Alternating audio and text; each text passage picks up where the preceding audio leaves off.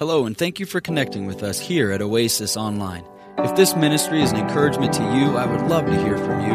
Would you send me an email at pastor@obclv.org. I hope you enjoyed the service today and that God would speak directly to your heart. And again, thank you so much for being here and for being a part of our worship service. And it's exciting what God's doing at Oasis, and I'm excited for the holiday season.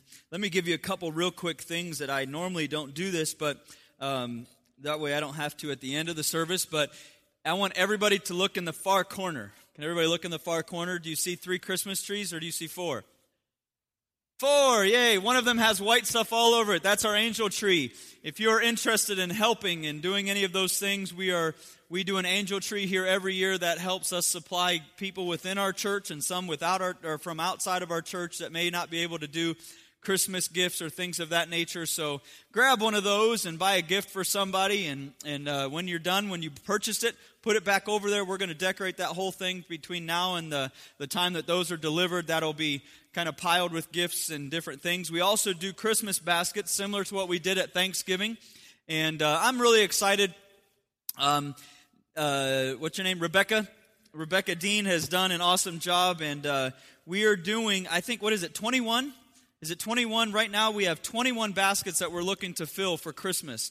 And that's awesome. I'm excited about that. But what makes me excited is it's not just, yes, we're serving our church community and our church body, but we're partnering with, I think over Christmas we have baskets that are going to the military. And then we also have baskets that we're going to in Boulder City at St. Jude's Ranch out there. And so it's exciting. I'm glad and proud of what we're able to do here at Oasis. So if you would be involved, grab those. There's a paper over there that tells you everything that we need for the Christmas baskets. And that is what is helpful with the Christmas baskets is if you purchase the things that are on the list, and then the things that are not out of date. I don't know how many of you go shopping and purchase the stuff on the shelf that says like it was supposed to be sold a year ago. But when we deliver those things, we like them to be up to date. And so if you could, we love that you're helping, but if you just grab in your or in your cupboards and just be like, oh, I don't need this. I haven't used these in a while. If you could just do the things that are on the list, that way it's You get my drift? You follow me?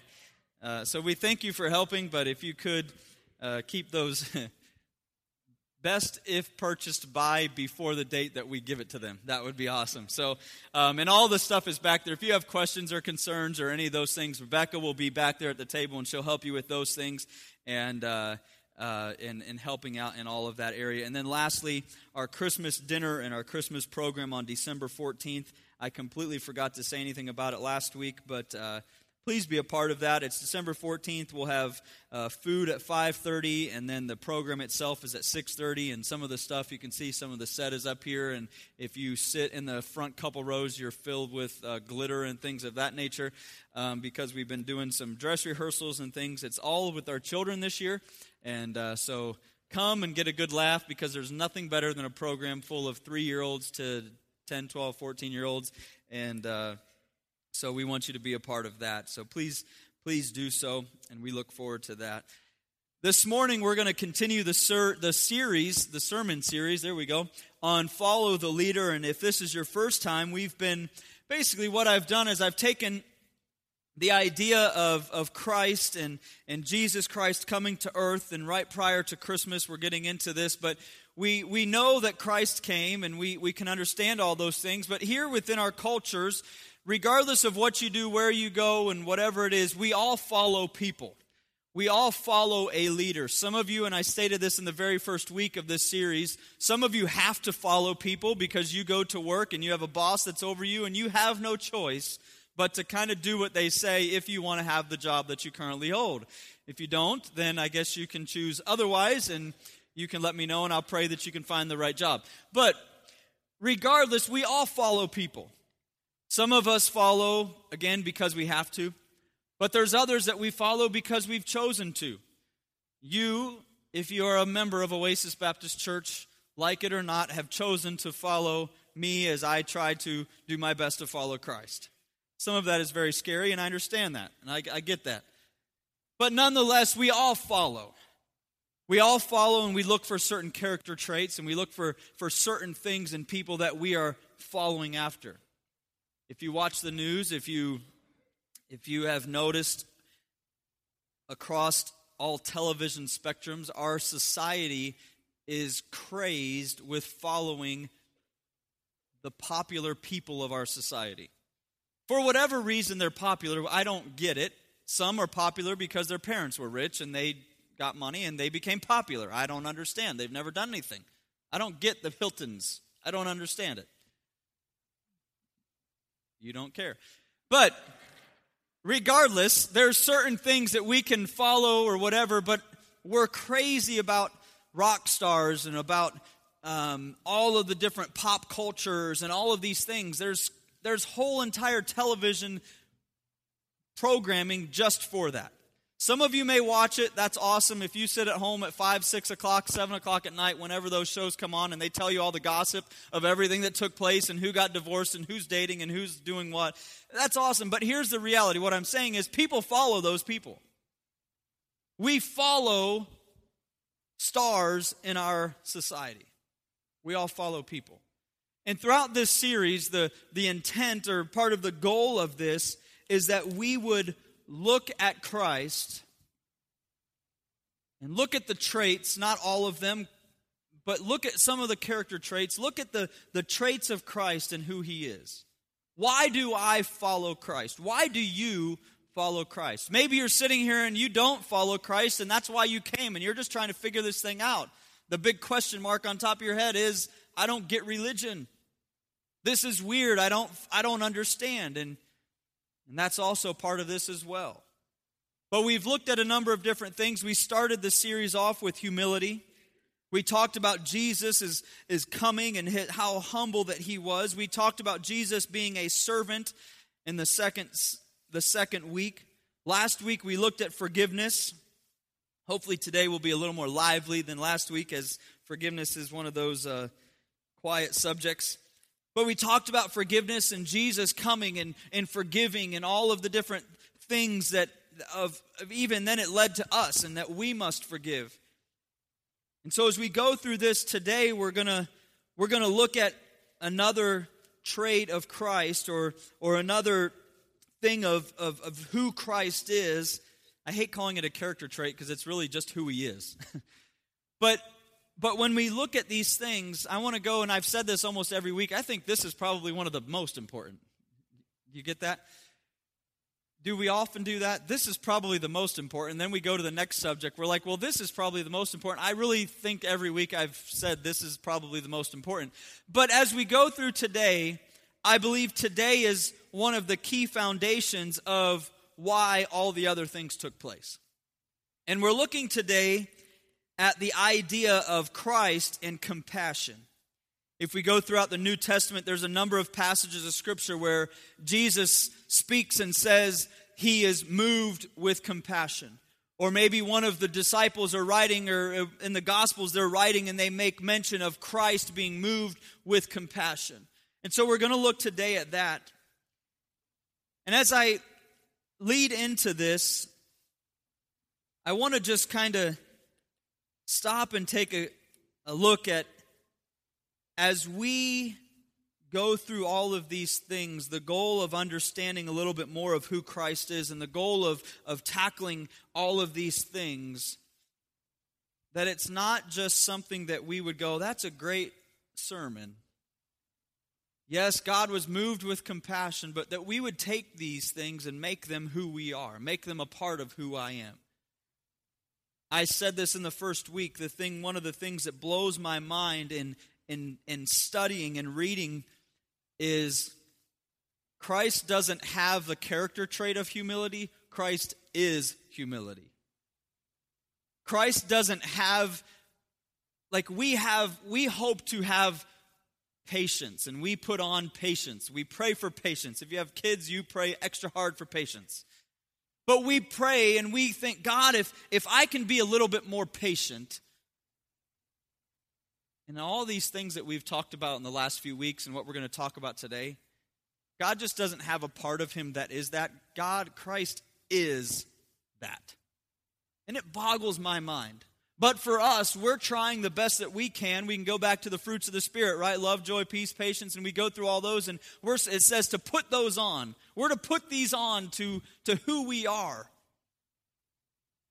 And as I've been going through and as I was studying and as I'm kind of continually leading through, and just a few weeks ago we really laid out some of the mission and vision of who Oasis is, and I'm starting to think of these things and I'm tying it together, and I'm looking at our mission at Oasis is to be and create passionate followers of Christ.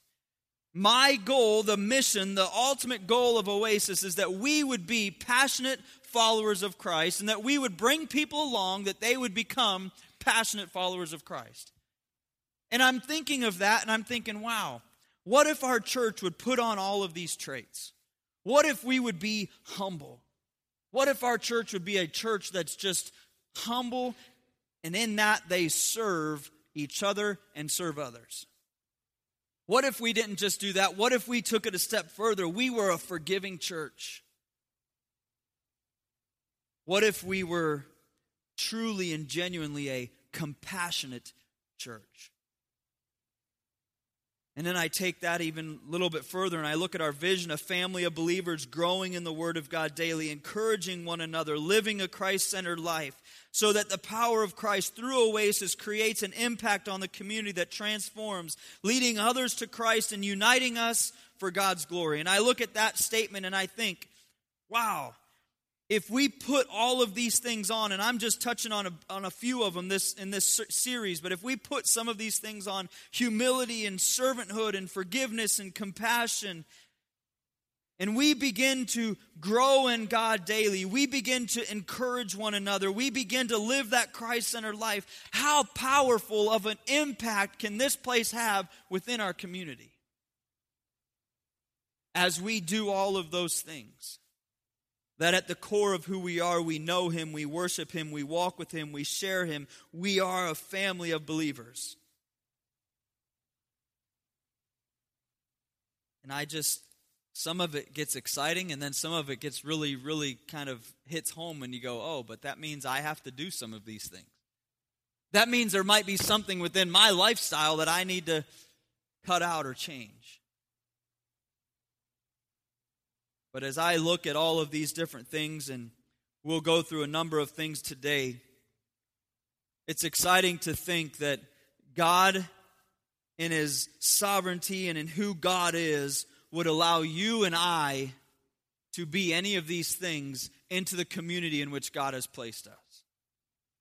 And as we go through today and we look at this idea of compassion, and we really, as we look at this and the thought that Christ had compassion, how that completely transformed not just the people and what was taking place at that point in time, but how it genuinely transforms and changes who I am and who we're able to be when we put that on our own Christian life. In the introduction, I'm going to go through a couple passages here in the book of Psalms. And if you want, you can go through it. I believe they're on the screen. But in Psalm 78 and verse 38, Psalm 78 and verse 38, it says, but He, being full of compassion, what did He do? Because of His compassion, He forgave their iniquity and destroyed them not. If we're to go to another passage in Psalm 86 and verse number 15, we see another similar thing. But Thou, O Lord, art a God full of compassion and gracious, long-suffering and plenteous in mercy and truth. Why is God gracious and long-suffering and having mercy and all of those things? Because God is a God that's full of compassion. If we were to go to Psalm 111, in Psalm 111 in verse number 4, again, He hath made His wonderful works to be remembered. The Lord is what? Gracious and full of compassion. In Psalm 112 and verse number 4, it almost exactly the same, repeats the same exact verse there. But unto the upright there ariseth light in the darkness. He is gracious and what? Full of compassion and righteous. And the last verse here in Psalms is 145 and verse number 8. The Lord is gracious and full of compassion, slow to anger, and of great mercy. And as we look at so many of these different things, and we'll tackle some of these in the sermon this morning, but as we look at so many of these different things, I think of that first one that I just read, being full of compassion. What did he do? He forgave. Because of his compassion, he forgives. Because of his compassion, he has mercy. Because of his compassion, he has done and granted to us the things that he has granted to us, though we don't deserve them. And this morning, before we get into the passage where we'll be in Matthew chapter 9 this morning, I want to kind of take us through a few chapters, and I'm going to do that quickly. I don't know how quickly a pastor can go through 4 chapters of the Bible, but I'm going to do that in the next couple minutes here. But if we start in Matthew chapter 5, and again, I'm not reading all of those, but if we start in Matthew chapter 5, we see the beginning of the Sermon on the Mount. And we look at Jesus, he's starting to teach, and he's really kind of, I guess you could say, laying out some of the things of how we should live our lives and some things that we should be putting on and doing to live our lives. And we start in chapter number 5, he says, blessed are the poor in spirit. Blessed are they that mourn. Blessed are those that hunger and thirst after righteousness. And he goes through a number of passages there. In chapter 5, he says, we are the salt of the earth. He says, we are the light of the world. He talks about the law in chapter number 5. He talks about anger. He talks about adultery and teaches on adultery and divorce. And he teaches on how we should love our enemies. As we continue in chapter 6, he talks about giving and prayer. He speaks and teaches on fasting. He teaches that our treasures should be laid up in heaven, not here on earth. He continues that he mentions no man can serve 2 masters. As we go through chapter and get to chapter number 7, we see that Jesus teaches that we should not judge. He speaks in chapter 7 and teaches on the golden rule that we do unto others.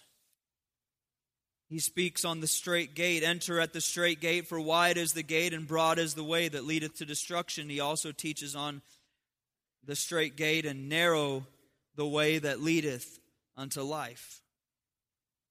In chapter 7, the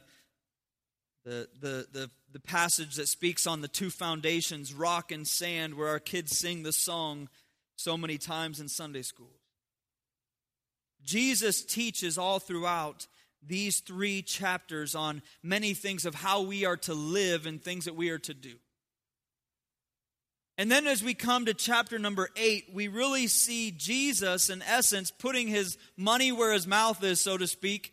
And Jesus we see starting to perform some miracles. And Jesus we see starting to do some other ministry things in chapter 8.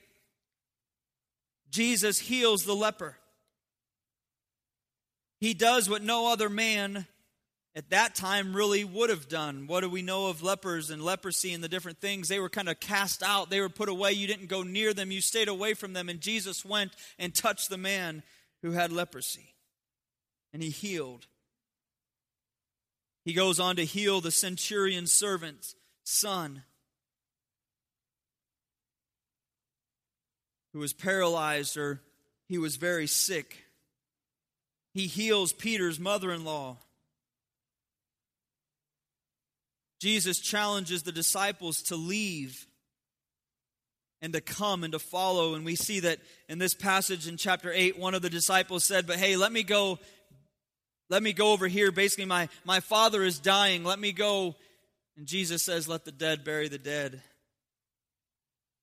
Then he enters the ship to go get rest, and he was awakened because the storm was coming, and he calms the storm.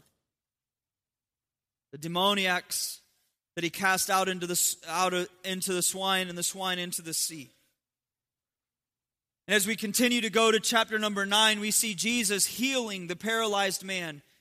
Jesus called Matthew to follow him. Jesus taught the disciples on fasting. Jesus heals the ruler's daughter. The woman touches the garment of Jesus. 2 blind men receive sight. The dumb speak.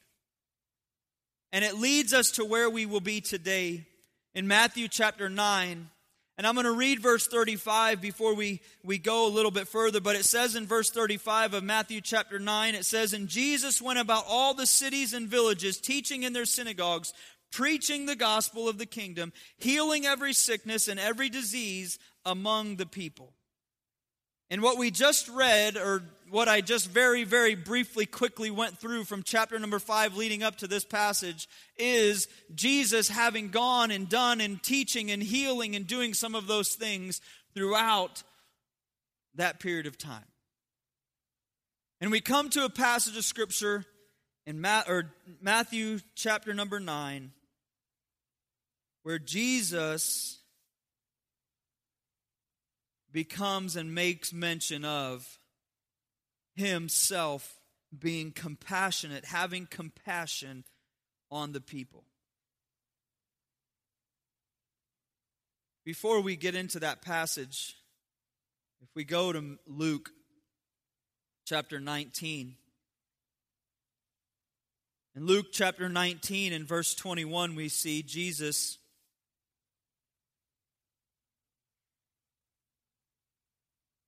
I'm sorry, 41. I'll learn to read my own writing here in a minute. But in Luke number 19 and verse 41 says, "And when he was come near, he beheld the city and wept over it."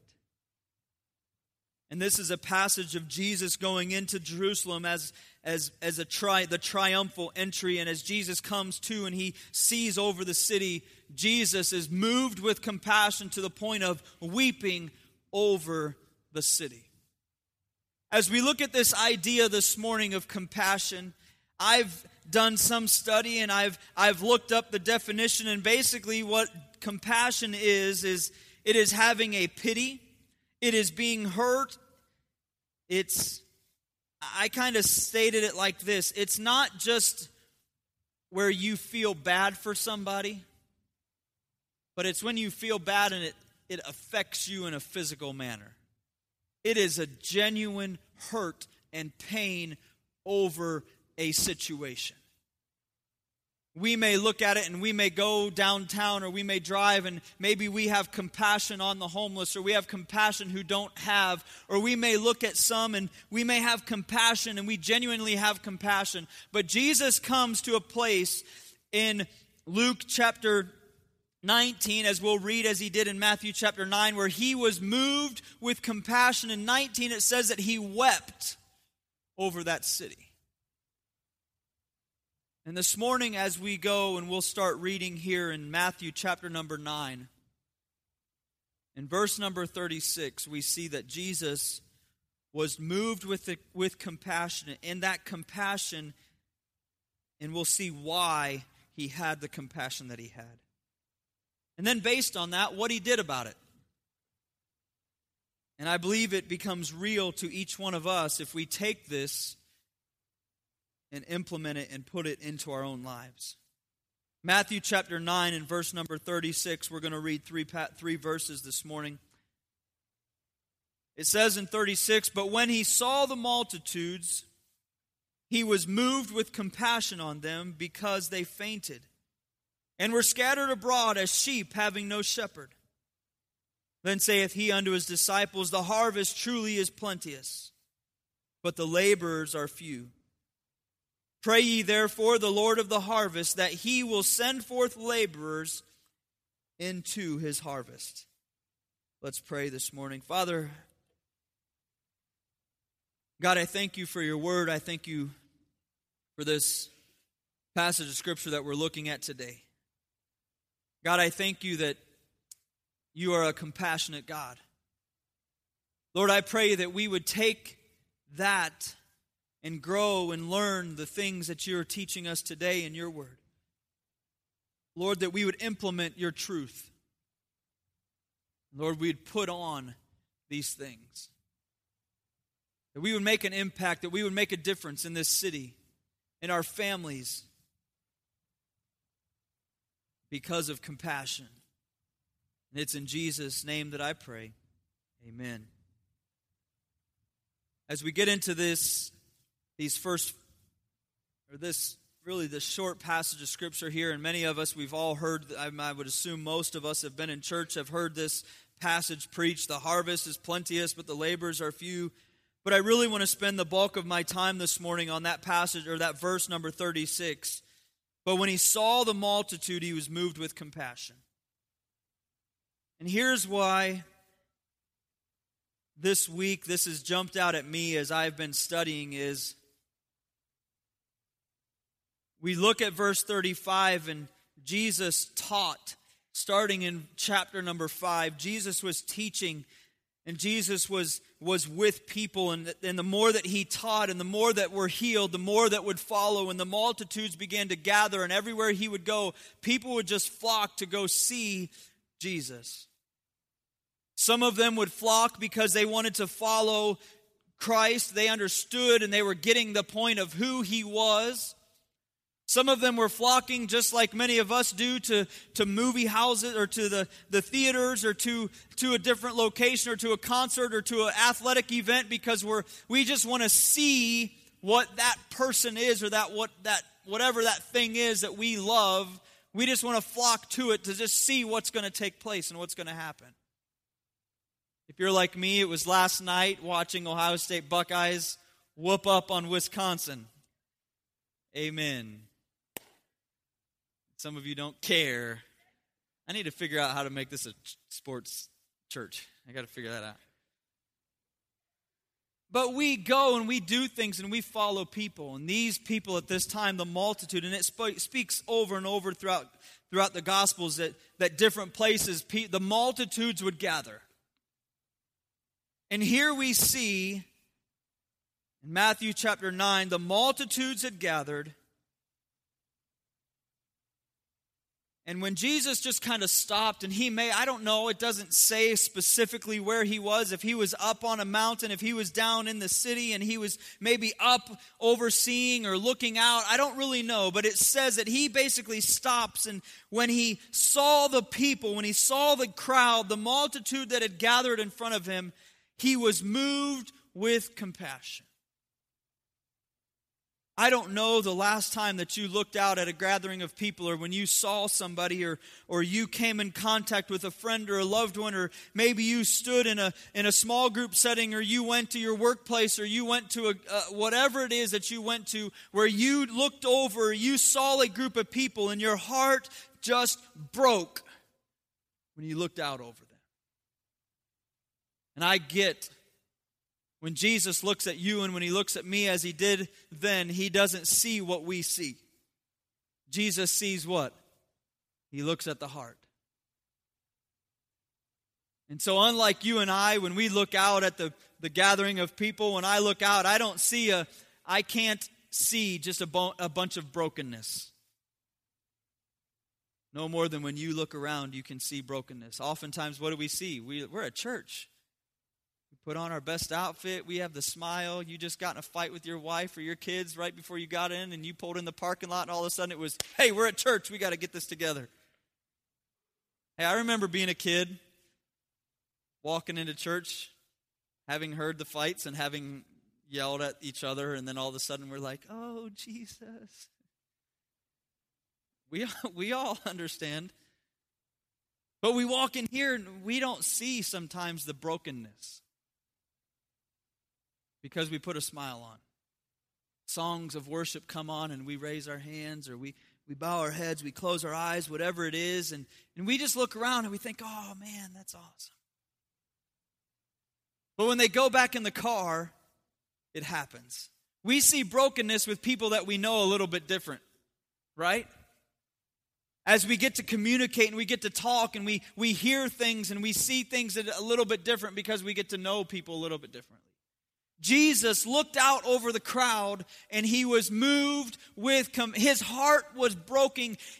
He had pity over the people. And here's why.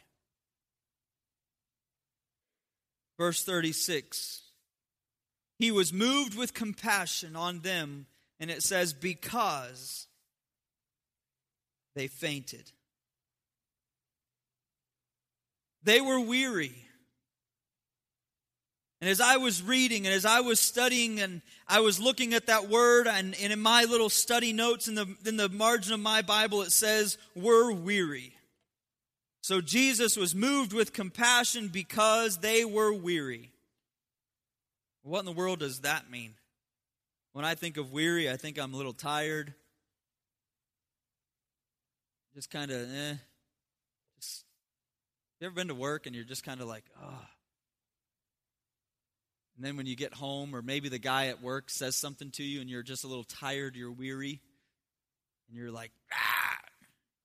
Dude's like, whoa, I just asked you a question.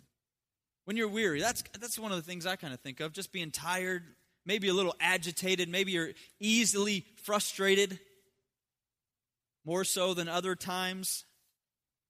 But as I was looking at this, there's a couple words. One said torn and one said fainting. Because they were torn or because they were fainting. The latter of those, fainting,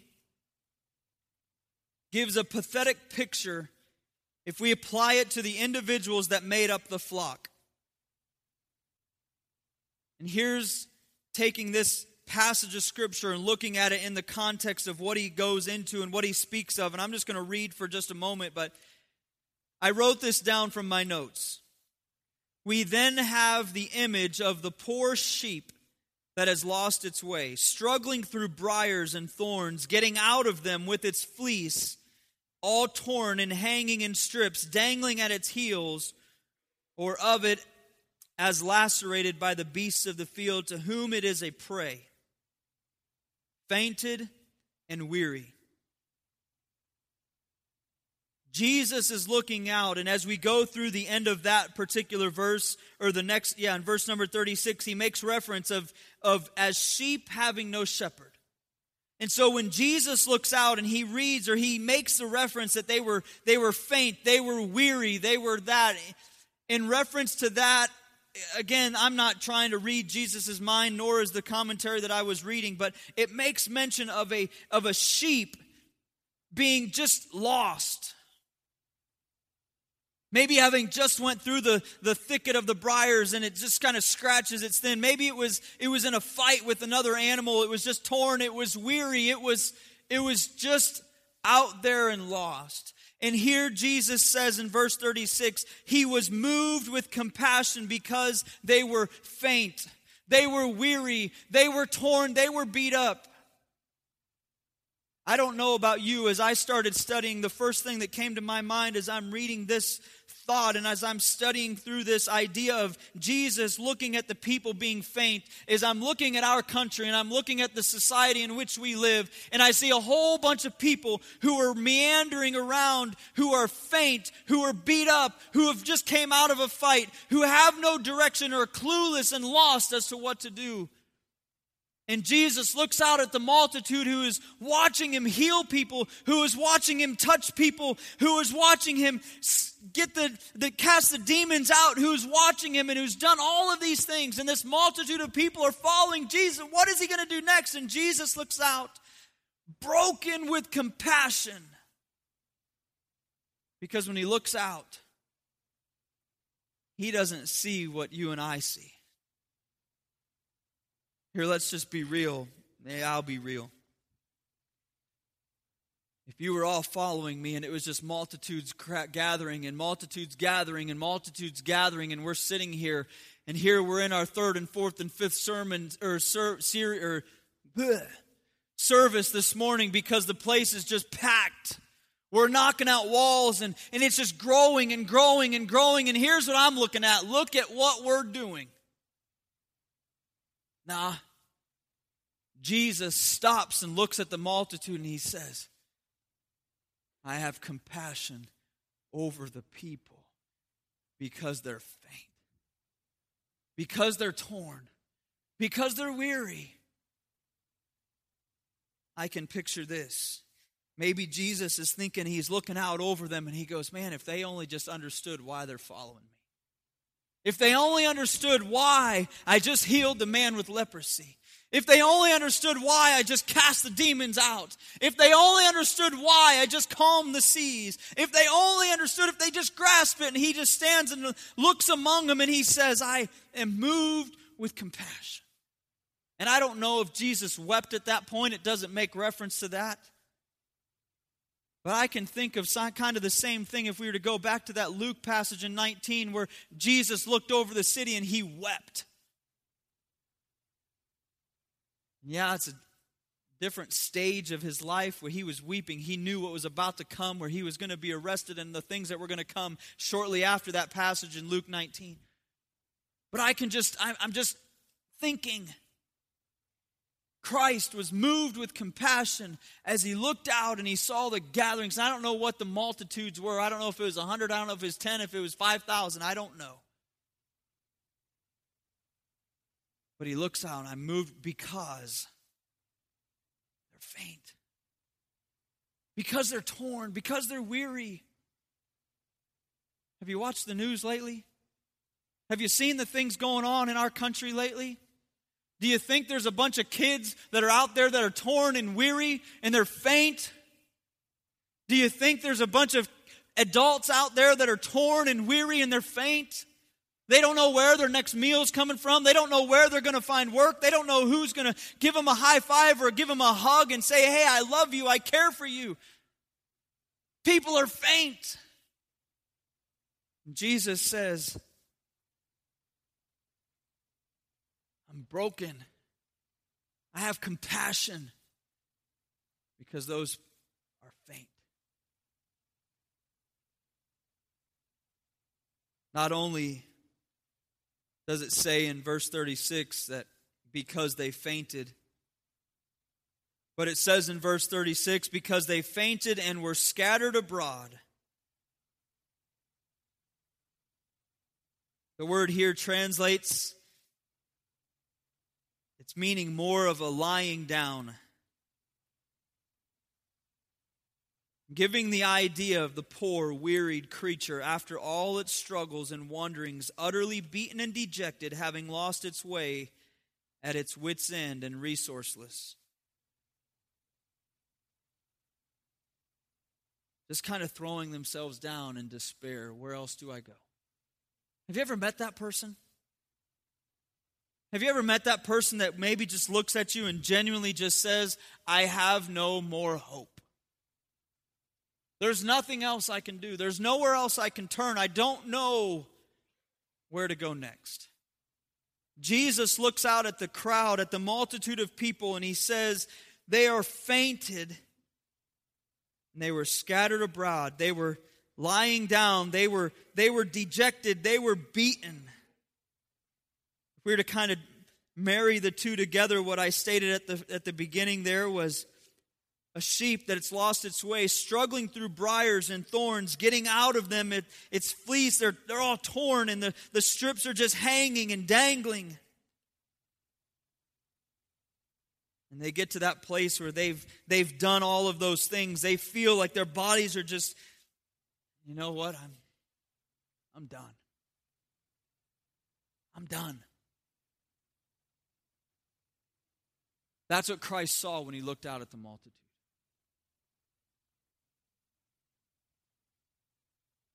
And he was moved with compassion.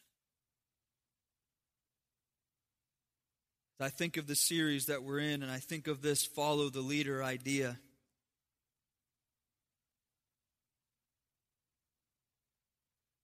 I'm pretty sure I can follow somebody who has a compassion, who is broken at the peak.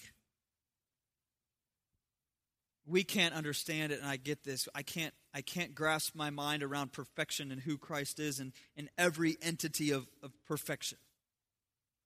At the peak of his popularity, at the peak of everything of who Christ was, healing and people and more people and more people and more people, we naturally say, man, I've arrived. Look what we've done. Look what I've done. And no, Jesus stops and he looks out and he says, I'm broken. I'm broken because they're just torn and they're weary and they're faint. They're all just scattered abroad. Look at them. They're just kind of laying there. They're dejected. They have nowhere else to turn. They have nowhere else to go.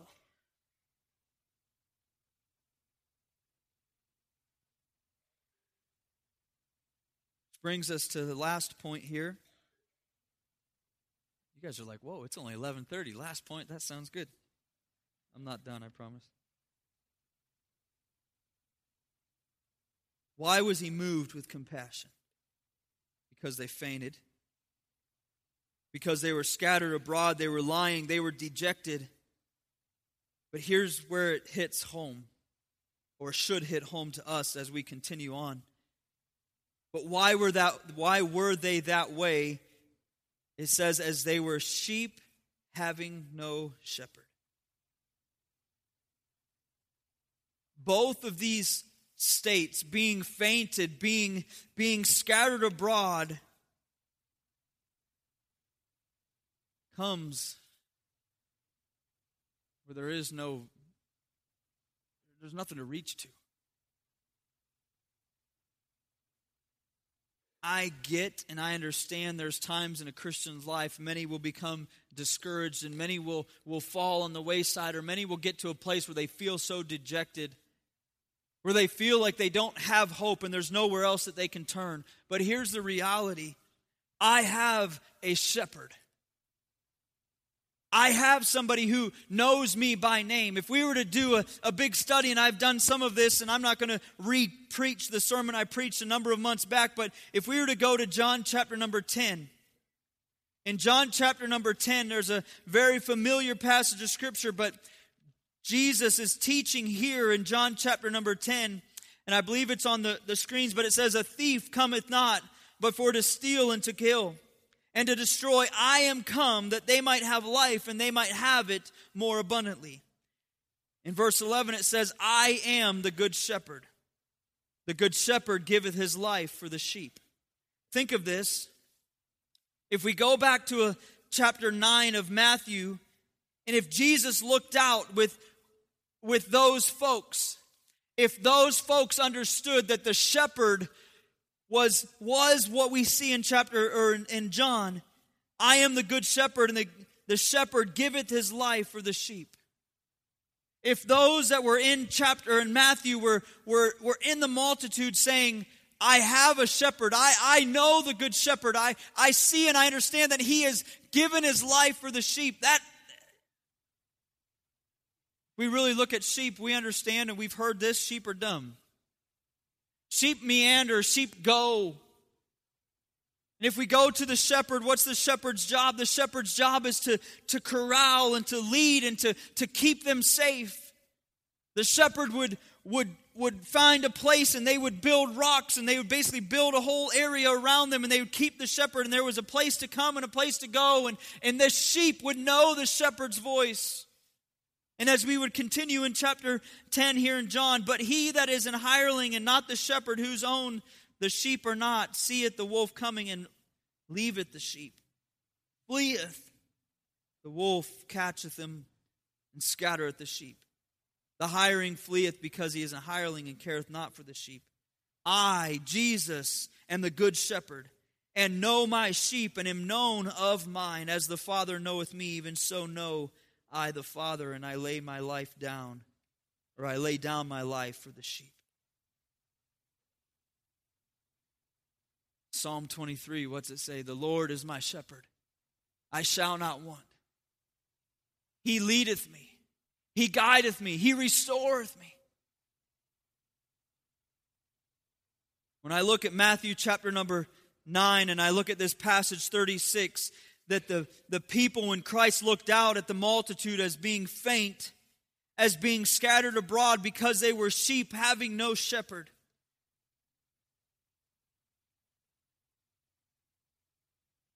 I look at a city of Las Vegas. I look at a country. I see what's going on the news.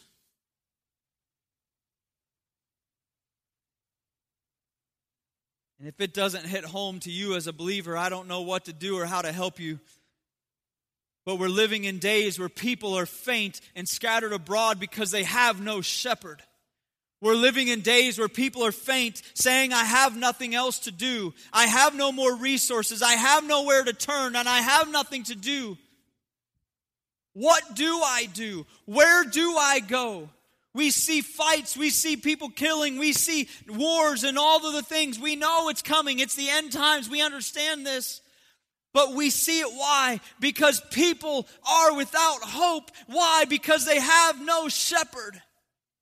And here's where it comes to you, and here's where it comes to me. And Jesus stopped here, and he said basically just this as we continue on. And the whole thing kind of changes. And Jesus says, the harvest is plenteous, but the laborers are few. Pray ye therefore the Lord of the harvest, that he will send forth laborers into his harvest. Here's where this hits me in the face, not because I'm a pastor and I'm coming to you today and I'm saying we need you to serve, we need you to do this, we need you to get on board, and we need you, and we need you. No, it's not that. Why did Jesus go there? Jesus went there because he had traveled and he had done all of these things, teaching and preaching, and he stops and he looks at the multitude and he says, I am moved with compassion.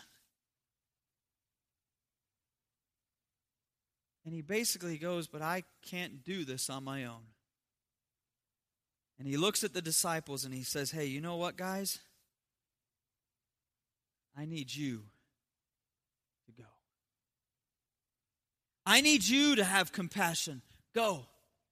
Why? Because as he looked out at the multitudes, just as I've stated, as I've watched the news and you've watched the news, if your heart isn't broken for people today, I don't really know what to tell you other than your heart needs fixed. But as Jesus looked out with compassion on the people, he saw what? He saw men and he saw women who were broken and who were hurt. It says it right there. The harvest is plenteous. He saw a number of people that needed a Savior. He saw a number of people that needed a shepherd. He saw a number of people that needed what these guys had, and he said to do what? He said, but the laborers are few. Pray the Lord of the harvest that he will send forth laborers into his field, or into his harvest. The challenge, the message, all of that this morning, and I promise you this whole point wasn't that you would just sign up and you would get on your connection card and start telling me all the things that you want to do. That's not the point this morning. But here's the point. Christ was so moved with compassion because he overlooked the multitude of people that were hopeless. Church, my challenge to you is this. Do you look out at people and see hopeless lives? When you watch the news of all the stuff that's going on, do you look and just think they're hopeless? There is no hope. What else do we do? When I'm angry, what do? I'm hopeless. Where do we turn? When my family has left me, where do I turn? As was stated here, I'm faint. I've just came through the briars, and I've just came through fighting the animal, and the sheep is just dangling. Have you ever saw an animal on their last leg? You ever watched Animal Planet or anything? Discovery Channel? They're just barely dragging. But they have that inner will of, I'm going to make it. I'm going to get to my pack. I'm going to get to the rest of they're going to get me better. But they just barely getting. Their flesh is just hanging on them. That's what Jesus saw. That's what Jesus saw. And then they're scattered abroad. They just get to a place and they stop, and I can't go anymore. Church,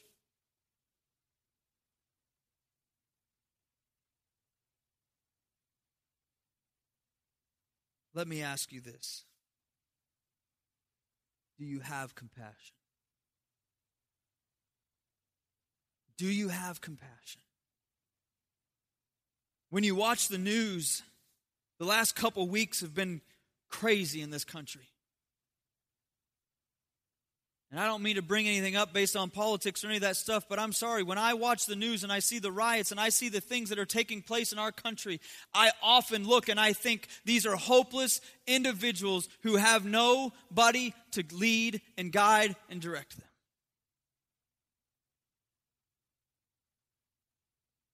That's the state of the people of the country in which we live.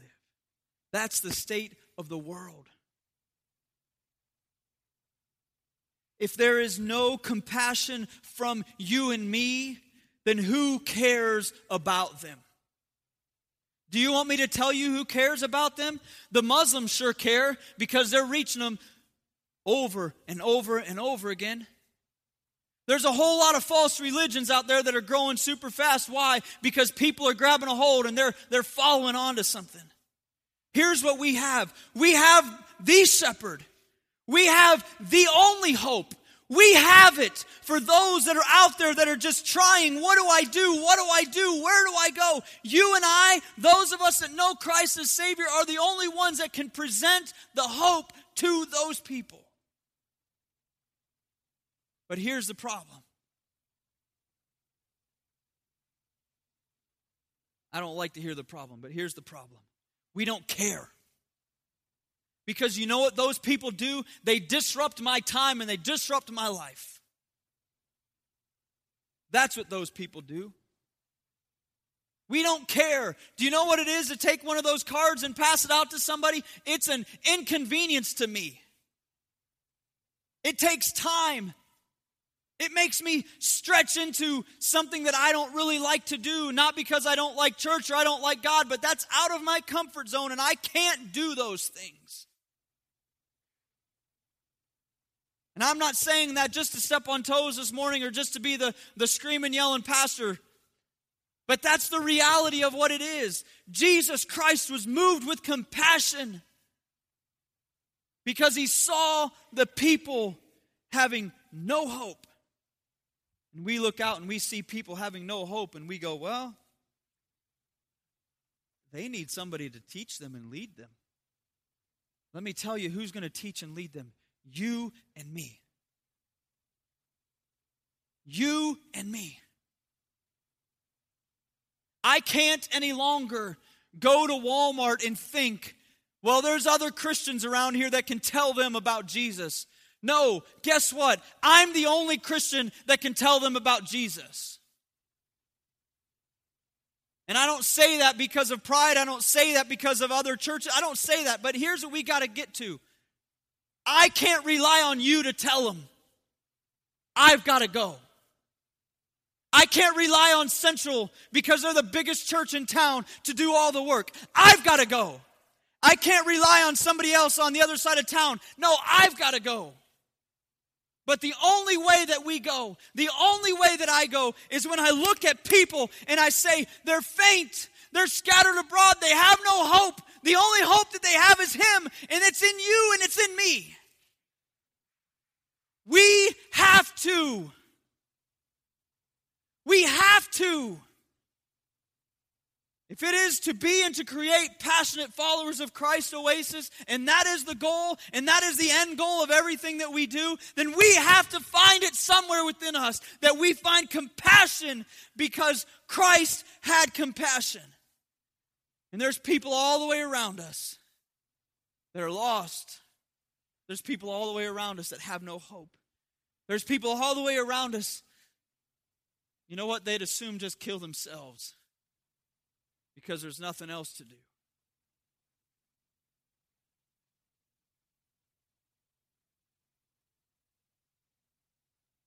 Where's your compassion? Where's my compassion? Christ had it. I can follow a leader that has compassion. He had compassion to go to a cross. He had compassion. He has compassion. And as we go forward, guess what? If we're to see our church grow, we need compassion. If we're to see the kingdom of God grow, we need compassion. Every head bowed, every eye closed this morning. Thank you for worshiping with us here at Oasis Online. If this message was an encouragement to you, would you send me an email and let me know at pastor@obclv.org. Before you go check us out at oasisbaptistchurch.org. And if we can be of any help to you or an encouragement to you, please let us know. Thank you so much for listening, and have a great day.